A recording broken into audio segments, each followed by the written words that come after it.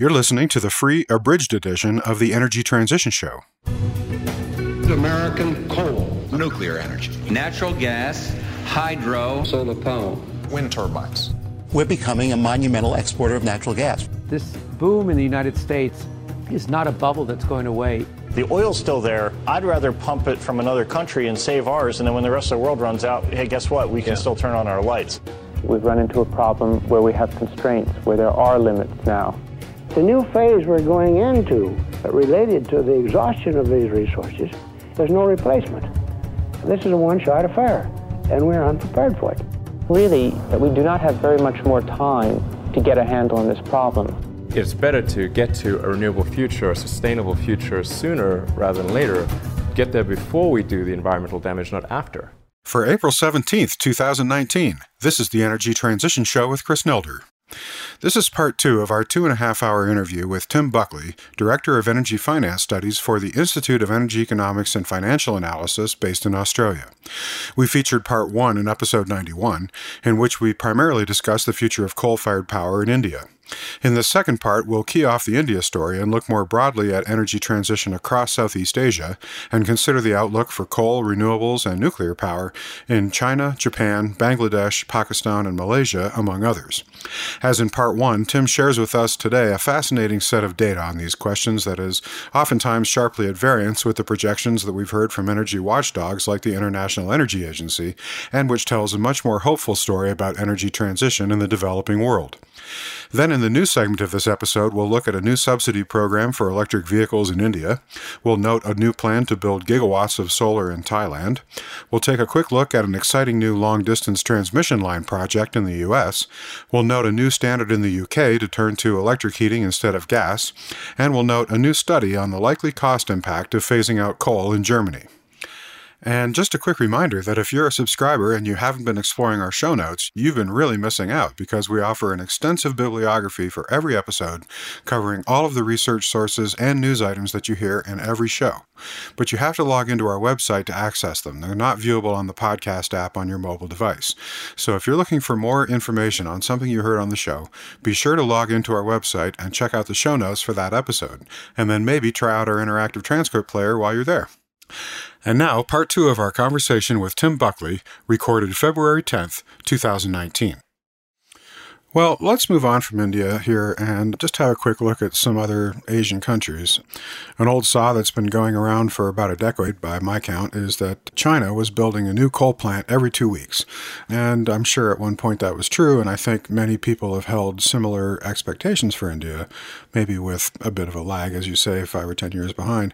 But is that still valid? I mean, in particular, are financial institutions still willing to finance new coal plants in China, recognizing, as you said earlier, that they're no longer so willing to finance them in India? That is yet to be the issue in China. And in fact, we saw a dramatic slowdown in the installation of new coal-fired capacity in 2016 and 17 in China. But 2018 and 2019, we're likely to see, unfortunately, an acceleration of commissionings of coal plants. Why? It's a bit counterintuitive given the average utilization rate of a coal-fired power plant in China is literally 50%. So it's 10% lower than what it is in India. Wow. So the average coal-fired power plant in China in 2016 and 17 and 18 was idle every second day on average. And yet 2018, we noticed a marked acceleration in completions of coal-fired power plants across China. And I think a lot of what this gets back to the issue you raised about India, that finance is still available in China. China's banks are some of the biggest in the world, and they're still willing to lend to fossil fuel companies. But we had a lot of projects, over $200 billion of coal-fired power plants that were stranded, effectively half built. And so what the state governments in particular have realised, and the banks have realised, we're better off actually finishing them. So if they're half built, we can either write off what we've invested to date, or we can sink another $500,000 per megawatt of capacity and complete it, and then we'll have a modern, low-cost coal-fired power plant. It'll be fully depreciated.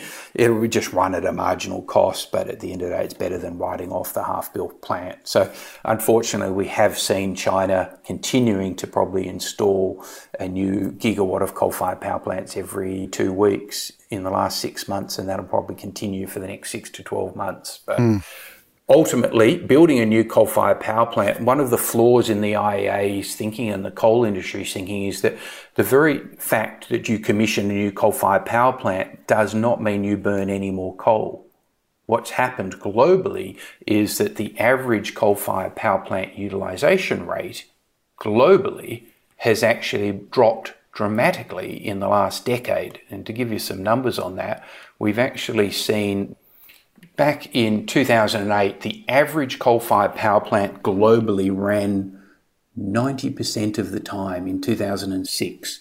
Yeah. It dropped to 72% by 2010. The average utilisation of a coal-fired power plant globally in 2018 was 56%. Wow. Now, that sounds hard to fathom, except when you think that China's got half the world's coal-fired power plant capacity, and they were running less than 50% of the time in 2018. And India is the third largest coal-fired power fleet behind America, and it's running an average of 59%. So the global average is about 56%. So the addition of a new coal-fired power plant in reality is just adding one new idle coal-fired power plant every week or two. That's the good news. Bad news for the banks, bad news for the proponents, but not as bad news for the planet because the emissions aren't going up unless you actually run them. Well, some years ago, we heard a lot about China building ghost cities, whole cities that no one lives in. So I guess it only makes sense to build the coal plants that no one actually runs. Well, it's a bizarre nature of a command and control economy. The government 10 years ago was all for growing the economy at 7, 8, 9% per annum, and it needed power, and coal was the single biggest domestic source of power for China. So coal was certainly not a dirty word in China. It was the core driver of the economy. Whereas today, China has embraced the opportunities in zero-emission industries of the future. And by that, I'm not just talking wind and solar, but hydro, grid, batteries, electric vehicles, and so on. And they now lead the world. And they're exporting it increasingly, but they're also building as much of it as they can domestically. So that's the good news, that China is leading the way. And I believe now India is on centre stage doing the same thing. And India is, in fact, up to 10 years ahead of its nationally determined contribution commitments made back in 2015 at the Paris Climate Agreement. In terms of their installation of renewables, they're almost a decade ahead of where they said they would be. Fascinating. That's pretty staggering because I don't think there are too many countries who are ahead of their Paris NDCs, yet India clearly is. And so if they stay on target, and I believe they will, the biggest next issue is the grid integration one, which we've talked about. But as they overcome that, they'll continue to roll out 30, 40, 50 gigawatts a year of renewables. And in fact, you will see a progressive share loss to coal and to gas. But over time, you'll actually see gas and coal reduce its absolute contribution to the grid of India, notwithstanding the economy growing at 7 or 8% per annum for the next decade. I mean, It's a world-changing event because the fact that India can do it means that countries like Pakistan and Bangladesh and the Philippines are looking at that and going, well, if India can do it, why can't we? And the answer is they can. Well, I'm glad you brought that up because I wanted to talk about that. In your article dated January 29th, 2019, you observed that India is almost a decade ahead of its nationally determined contribution commitments to the Paris Agreement. And I was wondering if there are any other countries that are currently running ahead of their Paris commitments. And further, if we think that that's actually a durable situation, like will they actually continue to reduce their emissions more than they forecast? So what we wrote about in that article was that India is ahead of its Paris commitments on 2 of their 3 most important commitments. So in terms of energy efficiency and energy productivity, they're ahead of their forecast. And if they stay on the current trajectory, they'll be a decade ahead. On renewable energy deployments, they're almost a decade ahead. The one that they're not, and the why I put a condition on, they are behind their nationally determined contribution with regard to reforestation. So Prime Minister Modi committed to planting a huge swathe of forest, replanting forests, and India has failed on that. And in fact, India is still knocking down a lot of their native forests to build new coal mines. Wow. China, on the other hand, is, and I'm not a forestry analyst, I'm an energy analyst, but I believe China is deploying millions and millions of acres of new trees every year as part of their nationally determined contribution and their greening of their waters and return to blue skies, as I think the Premier said in his opening address at the People's National Congress last year. We need to blue our sky and green our waters and solve this pollution problem, as his number one statement of the opening address of the People's Congress last year from the most powerful man in the world. I mean, that's pretty big. So I'd argue China is potentially 5 to 10 years ahead of their Paris agreements. Now, I was asking a professor in China, why is China so reticent to sing its own praises? And he said, unlike you Westerners, China likes to do, then say. And it was a beautiful slight against both of us, our cultures. But we like to talk about what we're going to do and then do it. Whereas he said, China, it's about doing it and then talking about it. So China 5 years ago set a target of 100 gigawatts of solar by 2020.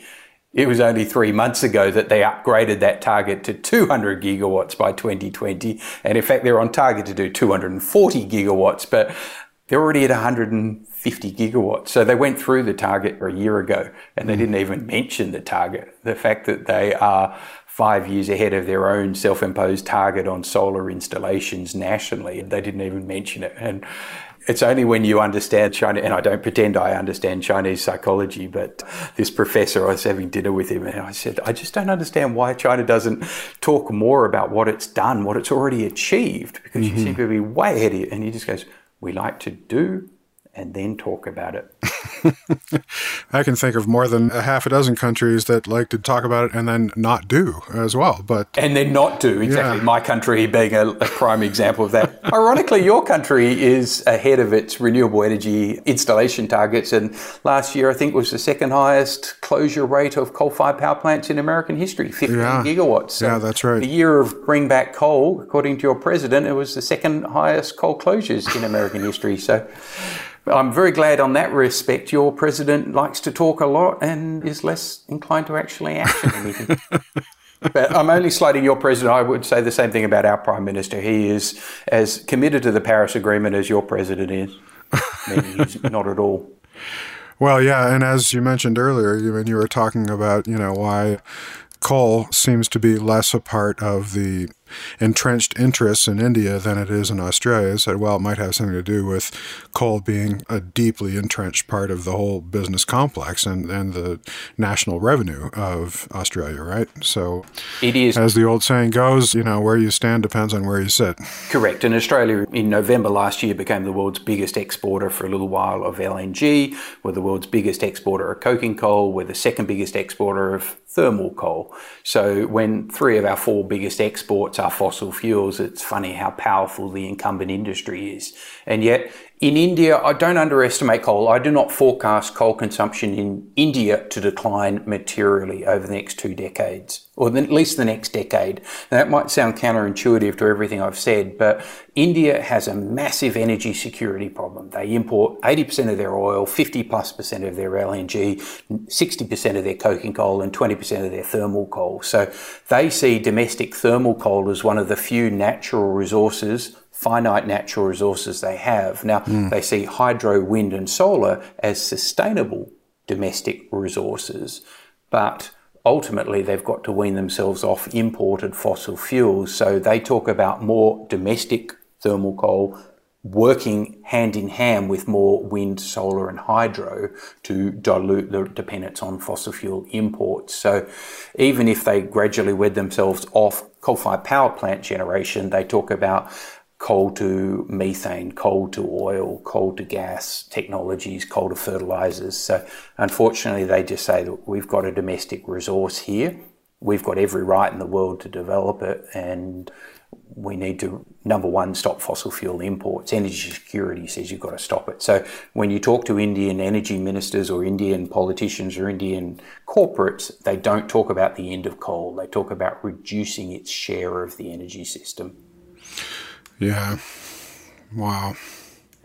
So the challenge is there, but the good news is, and we probably should finish on the point, India has gone through grid parity, so the cost of wind and solar is now 10 to 20% lower than existing domestic thermal power generation, and it's half the price of imported thermal power generation. So it's entrenched. It's just a question of how fast they can deploy it now, and that's a great outcome for the World Paris Climate Agreement. Yeah, absolutely. So, I mean, even though we may not be looking at, quote unquote, the end of coal in India, we are almost certainly looking at the end of coal's growth period in India. And absolutely. I think that's within sight. Yeah. The end of absolute volume of coal consumed in India is going to be hit within the next 5 to 10 years on the current trajectory and the current economics.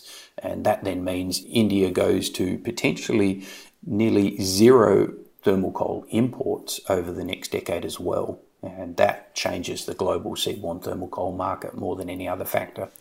And then we have an explosion of renewables, and then we have a whole new set of interesting integration problems in India.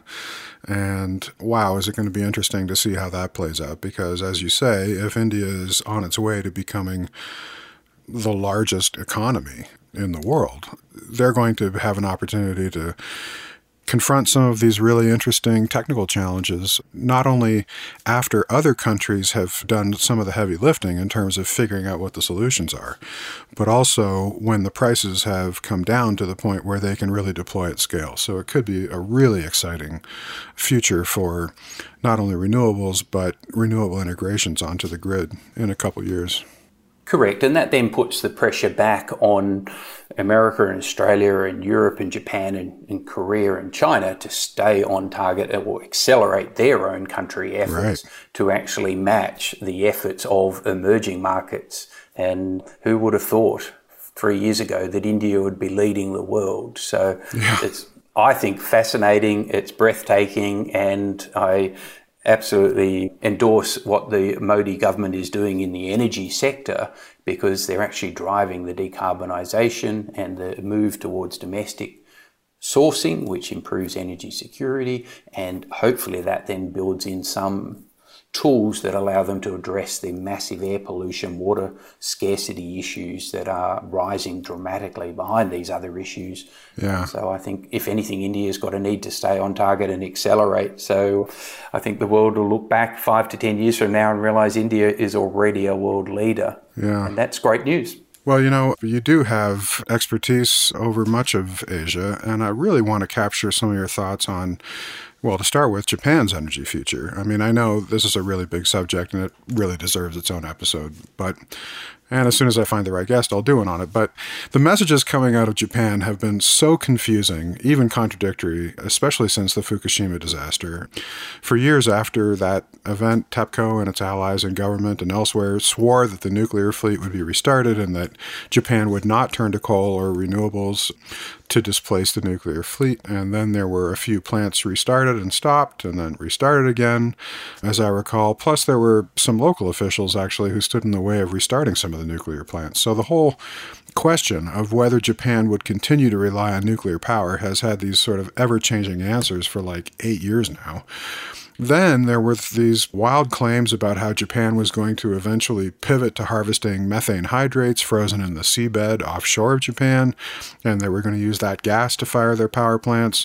But actually, more recently, I've been hearing these different things about offshore wind projects, floating solar arrays, and even the cancellation of a big 2-gigawatt coal power plant that was to be built in Sotogara City because the financial returns just didn't look good anymore. And in fact, 11 of the 50 units at coal-fired power plants that were newly planned since 2012 have apparently either been canceled or switched to a different fuel. So there's a lot of uncertainty, a lot of moving parts here. What's your view on how Japan is likely to generate its electricity in the future? As you say, it's a topic of immense size in its own right. Japan is the fourth largest electricity market in the world, behind only India. And Fukushima changed everything.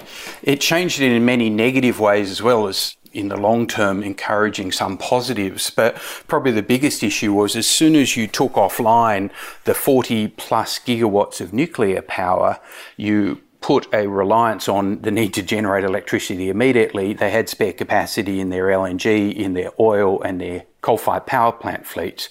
So the utilisation rates on all three of those then went through the roof. So their imports of fossil fuels went up dramatically, their emissions went up, and their commitment to the Paris Agreement went through the floor because all of a sudden you took offline 40 gigawatts of zero carbon emission capacity. So it totally derailed their ability to deliver on the NDC capacity.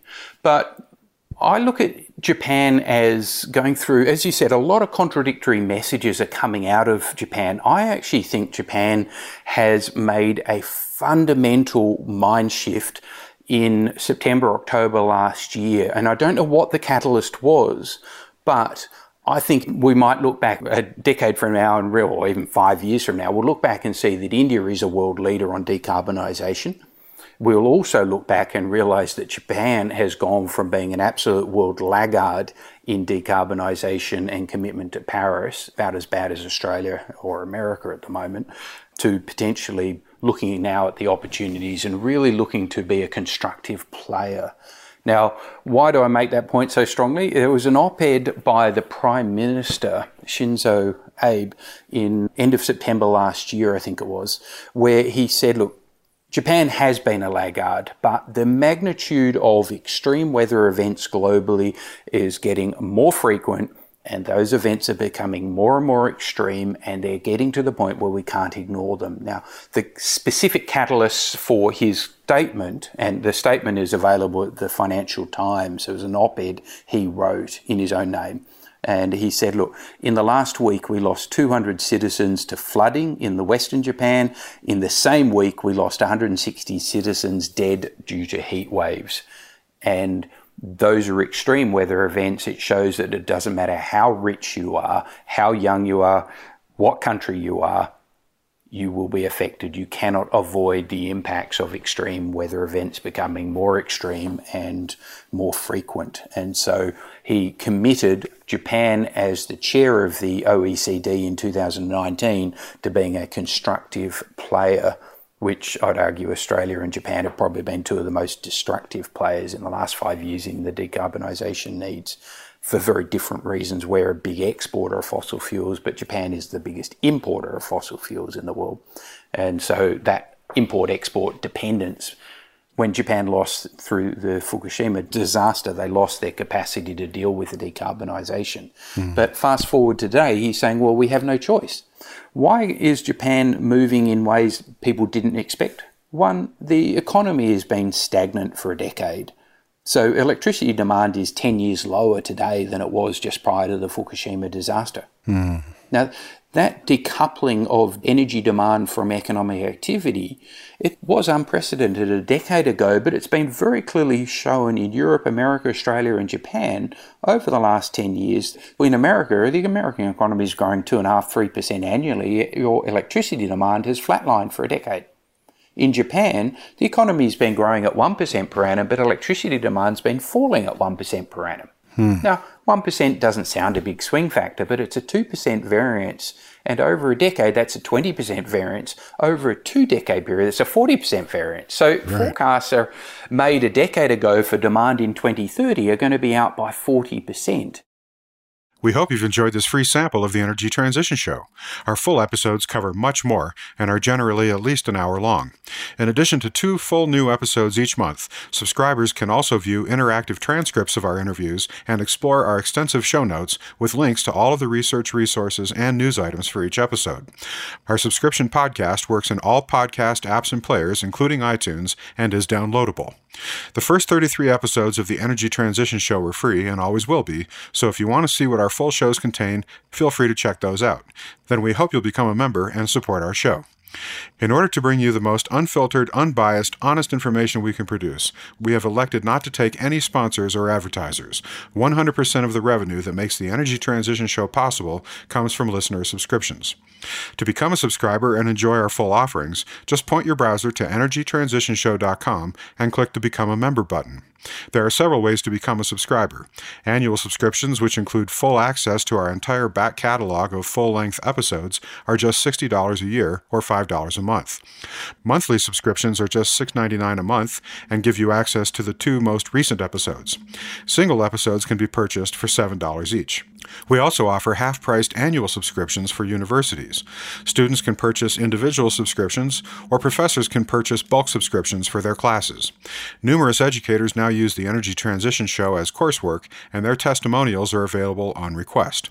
And finally, we offer site licenses with group discounts on annual subscriptions for all members of institutions, such as corporations, nonprofits, and universities.